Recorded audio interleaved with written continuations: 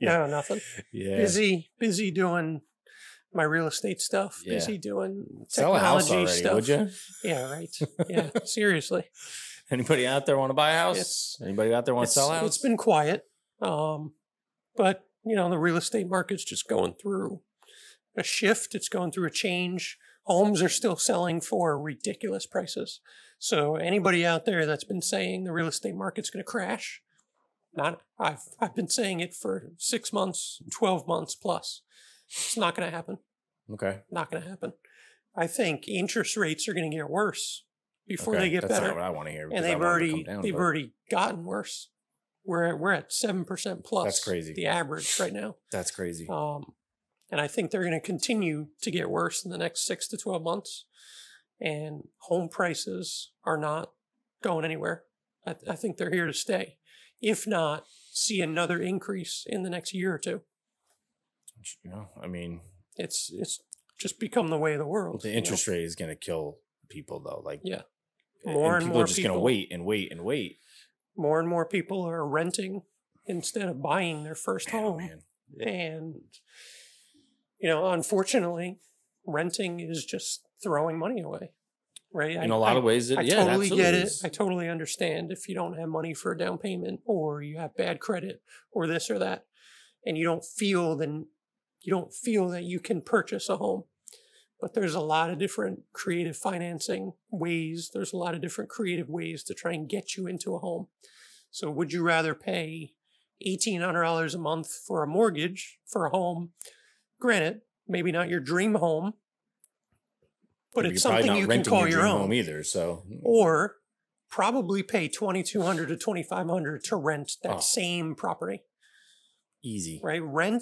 Renting a property is more than what that property would cost in a mortgage right now, because rents have gone through the roof. Yeah, buying's always going to be the more affordable and cost-effective way to live. But the problem is, you don't want to get yourself in a shitty situation either with the way rates are now. And that's when you get people getting in over their head even with that. And long-time vision, you got to understand it could be 2 years, could be 4 years, could be 5 years plus. Right. But as soon as you get the chance to refinance, you've now brought down your monthly payments, potentially, and most likely.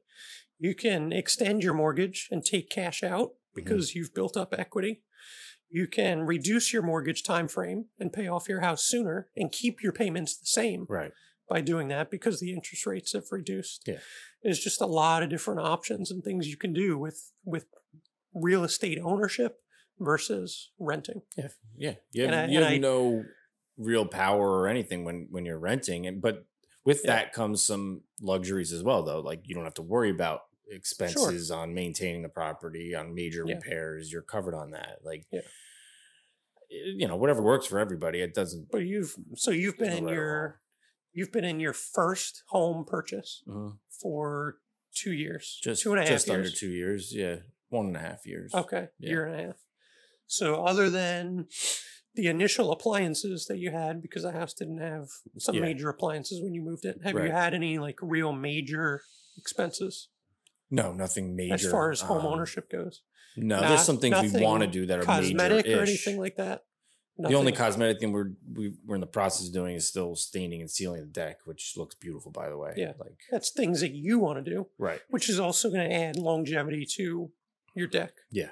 Right. Yeah, but no, nothing major. There's major-ish things that we want to do, but they're not major to the point where they have to be done right now. Right. Would love to redo the kitchen at some point.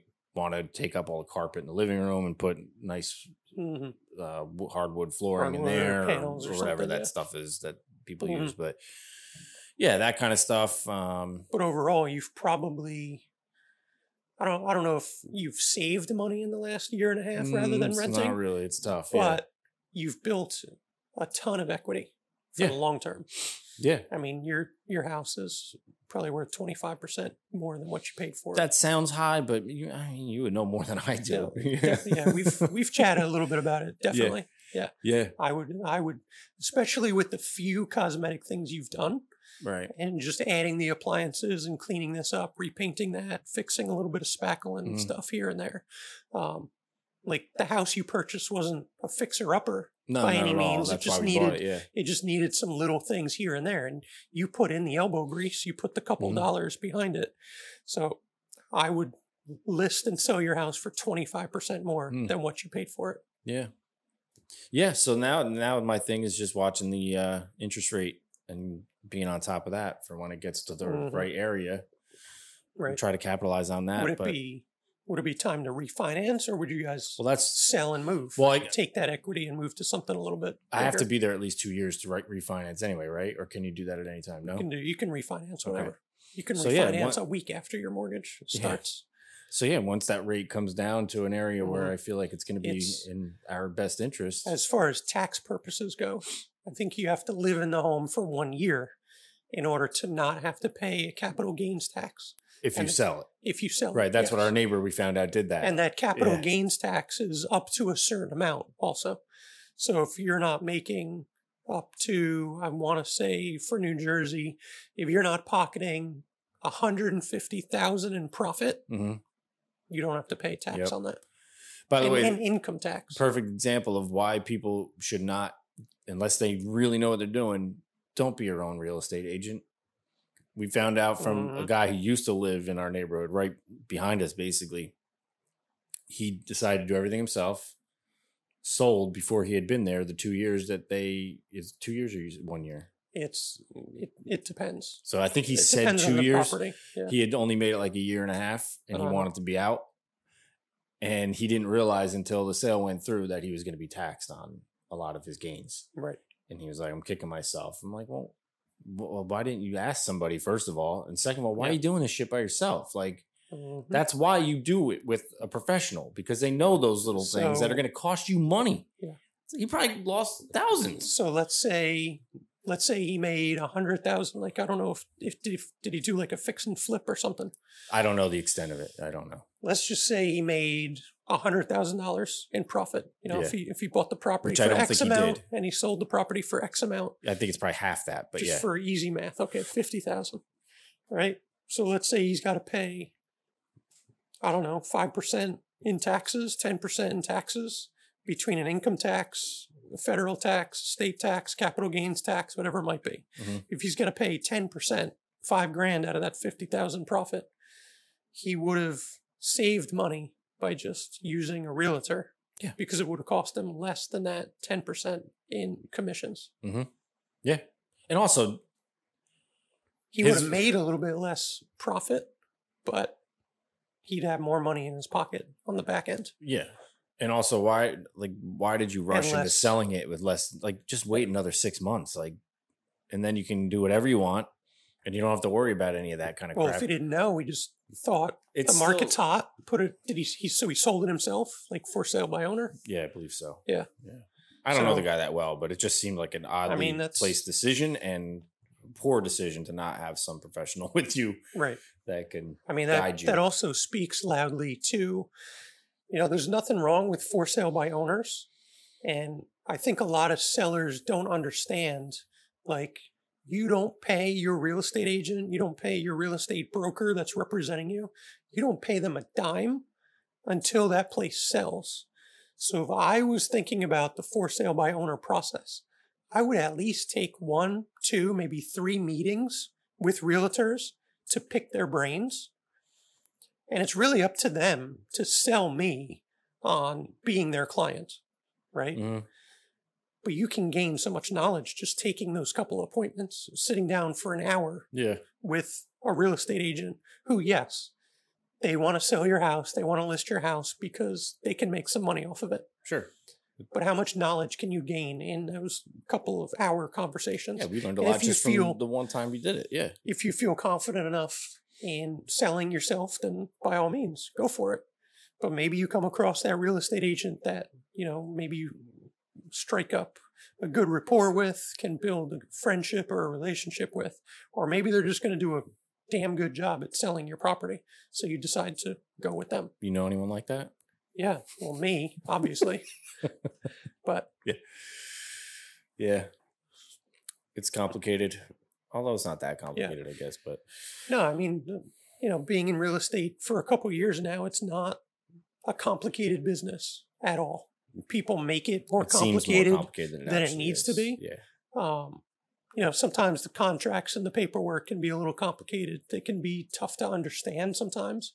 But when you work with somebody that kind of breaks it down and just explains everything, every step of the way from start to finish, it can be really easy if you work with the right person. Yeah. If you're not working with the right person, it can be very difficult. Yeah, absolutely. You can see people get stuck. I'm not the best real estate agent in the world by far. Stop yourself. But I think I'm decent. I've definitely had some great experiences with clients. Yeah, and I mean, you are. I mean, I don't have a lot of frame of reference, but you're good. I mean, we got our house through you, and it was your first time doing it. Ultimately, my first. You were my first purchase, right? I sold a listing and did some rentals and sold some other stuff before that. But for the buyer process, you were my guinea pig. Yeah. So thanks. Yeah. Appreciate it. But I mean, considering you're still relatively new to this whole thing and you're doing well and you understand it probably a lot more than probably a lot more than some people who've been doing it 5 to 10 years. You just need to make it about the people. You just, I don't write a commission statement and I don't look at how much money I could potentially make until the deal is done. Yeah. Right? Like, I don't care. Because I would feel like that would sway my decision making too, and it would get me away from the thing that I'm trying to focus on, which is getting that doing right by the family. Yes. When you start to look at the payday, it might start to rush your decision making for your benefit more than the client's benefit. Yeah, it's just human nature. Yeah. Right. Yeah. So I don't. It's kind of like a superstition of mine. I don't look at the potential commission. I don't figure out the dollar amounts. I don't do the math. I don't write up an official commission statement or anything until like days before closing. Well, knowing you're going to have AI do all that for you anyway. So. Yeah. Because my mission is just to get that buyer or seller from point A to point B, whatever it might be. And, myself and the client, we work out whatever plan, whatever strategy needs to happen in between A and B. But ultimately, we need to figure out what do you want and what can you afford, and then get you into that property if you're a buyer. Or where do you want to move? Why do you want to move? And how much money do you want to make? And get your property sold. Yep. Like that's the mission. Yeah. Pretty simple and easy. I think people, whether it's the clients or the agents themselves, people tend to overcomplicate things. Yeah. Yeah, for sure. People do that. And it probably comes some from the lack of experience on the buyer or seller side, and then poor relay of information on the realtor side, and then you end up having a hodgepodge of information. I'll tell you what,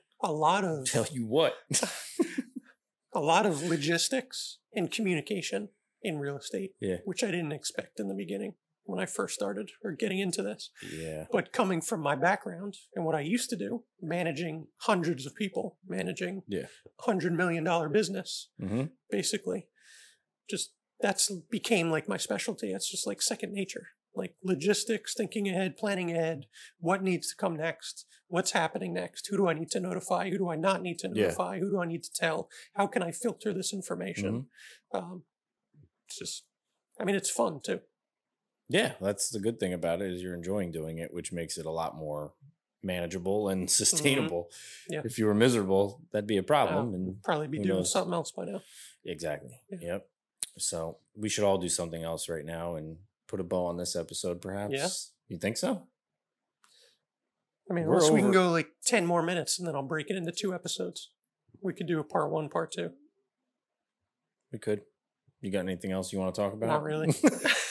So let's tie a knot. All right. I think we're good on this one. Wrap it up, B. Yep. Yeah. Better wrap that gavel up. That's exactly what I was waiting for. There it is. All right. Peace out, Cub Scouts.